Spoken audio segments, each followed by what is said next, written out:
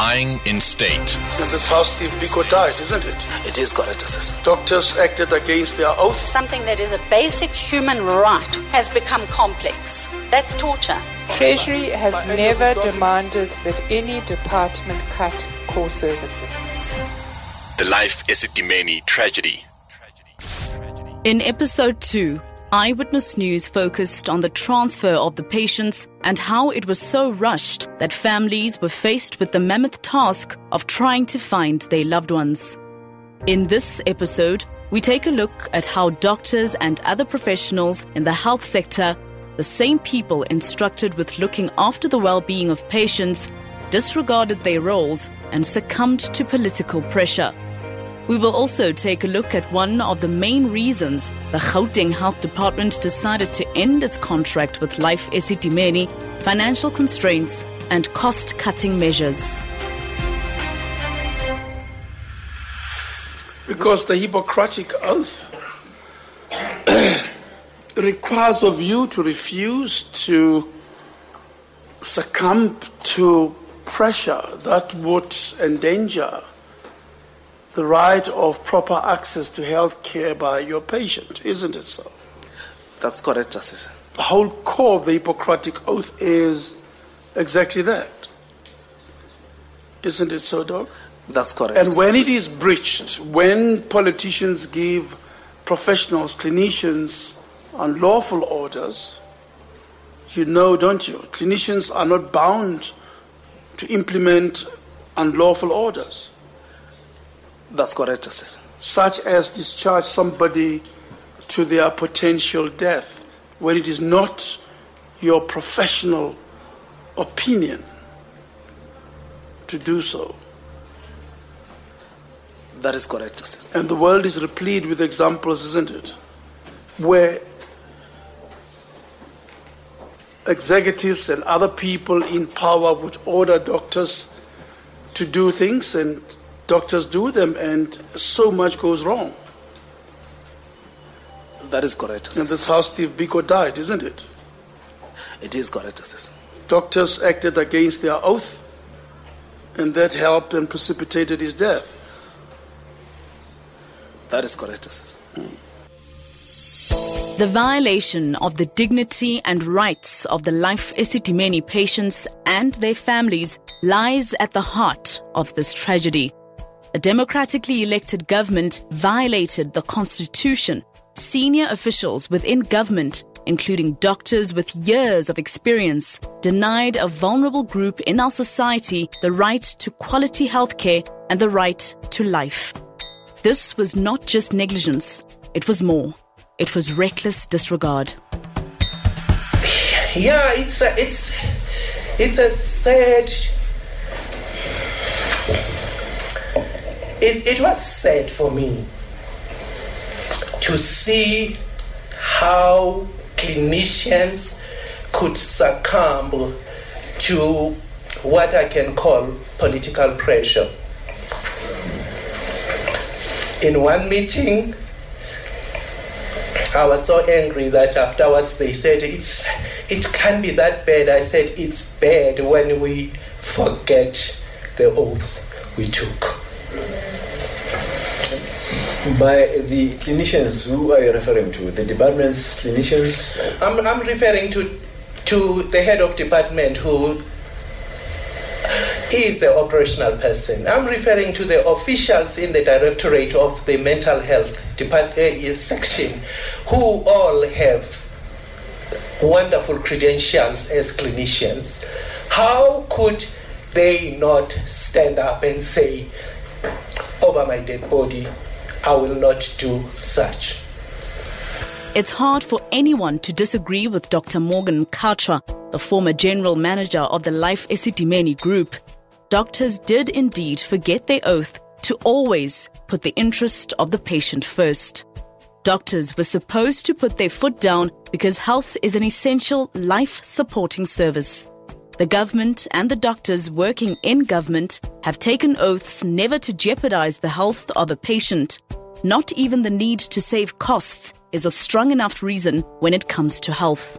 And saving costs was one of the reasons behind the Gauteng Health Department's decision to move the patients from Life eSetimeni facilities to what we know now were ill-equipped and unlawful NGOs. One after the other, senior Gauteng Health Department officials told mourning families that they had no choice but to terminate the contract with Life eSetimeni because they had, and I quote, pressure from above.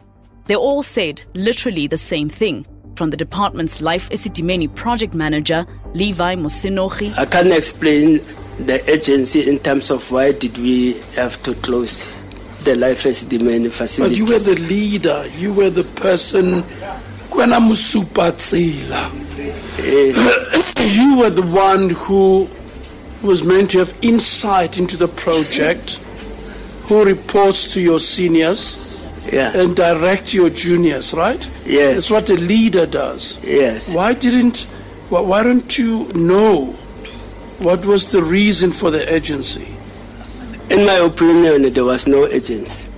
There was no agency. The only issue was that the policy decision has already been taken and it was being implemented. Okay, Council? To the now former head of the department, Dr. Barney Selebano. I don't understand by the fiscal pressure. What do you mean specifically in relation to this contract? The contract has been there and there was a certain amount, I think, I'm not too sure, I don't want to speculate on the exact amount. And it was felt that, like I said, it was not the only contract. There were other contracts. CLB contract, for instance. So it was one of the contracts where it was discussed and decided that this is what we should find the same way of getting the same value, but at a lesser cost. And the former head of mental health care services in the province, Dr. Makgabo Manamela. Most of the people who were here knew that the department was under very financial constraints.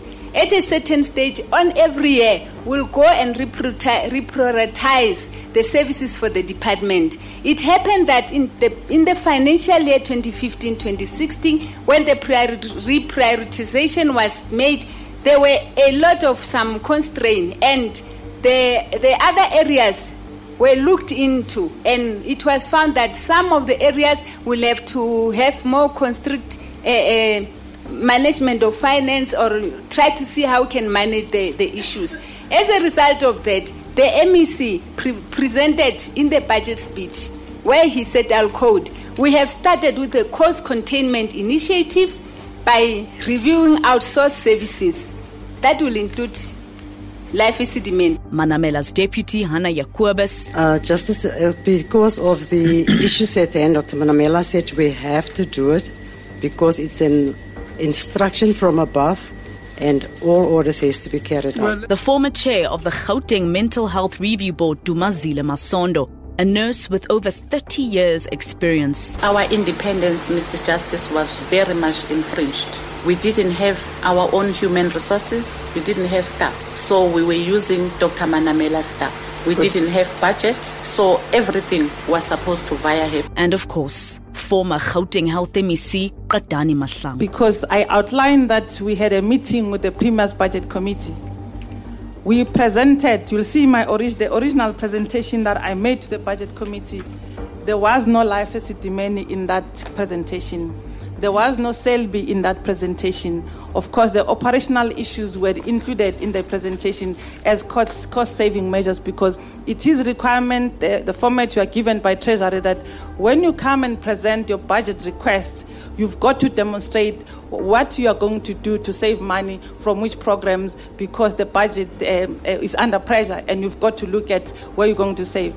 But contrary to this claim, and no matter how many times it was repeated by officials in the health department, there was sufficient funding to continue funding the Life eSetimeni deal.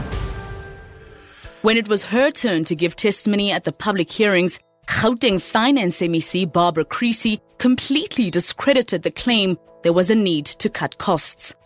Mourning relatives gasped in horror as the Finance MEC told them that there was absolutely no financial pressure on the health department and that it had in fact received a cash injection from the provincial treasury just a year or so before the termination of the Life Esidimeni contract. And in relation to Life Esidimeni, there was an under expenditure of 29 million. Do I read it correctly? That's correct. 29.2 million under expenditure. That's correct, Justice. And I think if you read the Life Esidimeni line, what you can see is that there is a reduction of the Life Esidimeni budget, but there is money going elsewhere. So overall, in terms of mental health services, there was no decrease from the side of provincial government in terms of mental health services. But what were they then doing? What is this all about, Ms. Chrissy? I can't say, Justice.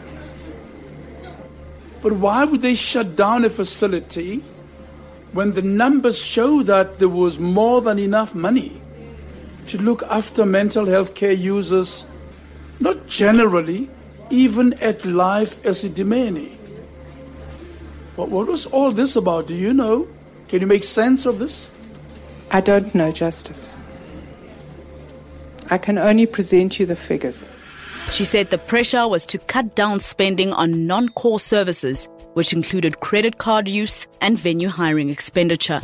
But this never happened. And what Table 5 does is it lists the items that are targeted for cost containment, and it lists for each year, for each item, what we expect provincial government as a whole to save.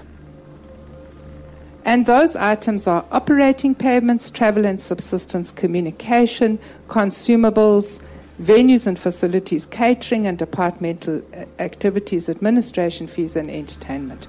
And the overall target for the whole of provincial government, not for the Department of Health, for the whole of provincial government, is to cut 10% of non-core spending in the 2016-17 financial year to realize 158 million rands worth of saving.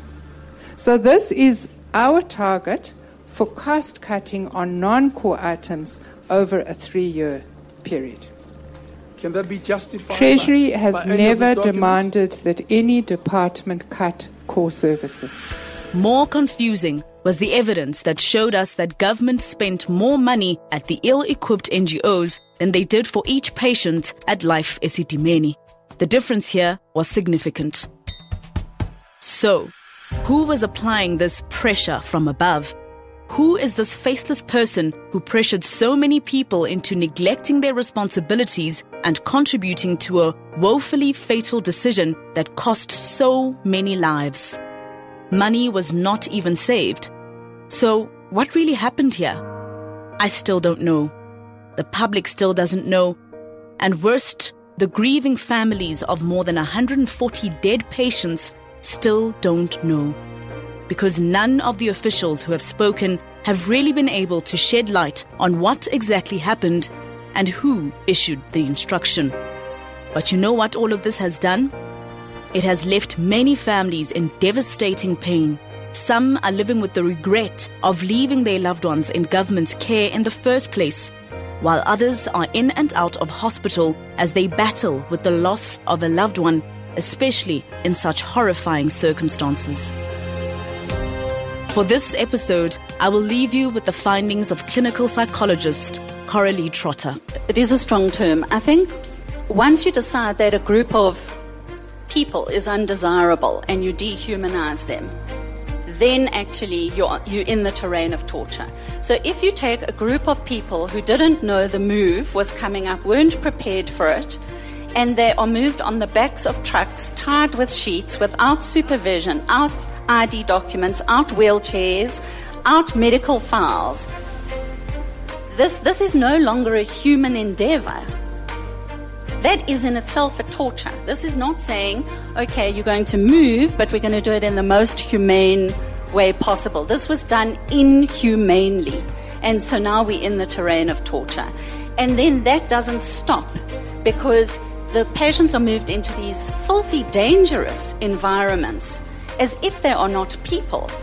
And then, for example, the Reverend Maboe saying that they wouldn't give Billy water because he would pee in his pants. So then you've got the withholding, however people were fed or weren't fed, whatever happened in terms of all of that.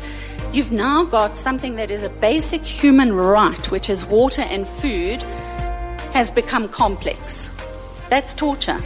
When you torture people, that's what you do. You play around with food, you play around with water, you deprive them at a sensory level, you overcrowd them, and all of those features of actively torturing people are in this situation. This is an EWN podcast, written and produced by Masego Rashaga, Sheldon Moraes, and Peter Turon.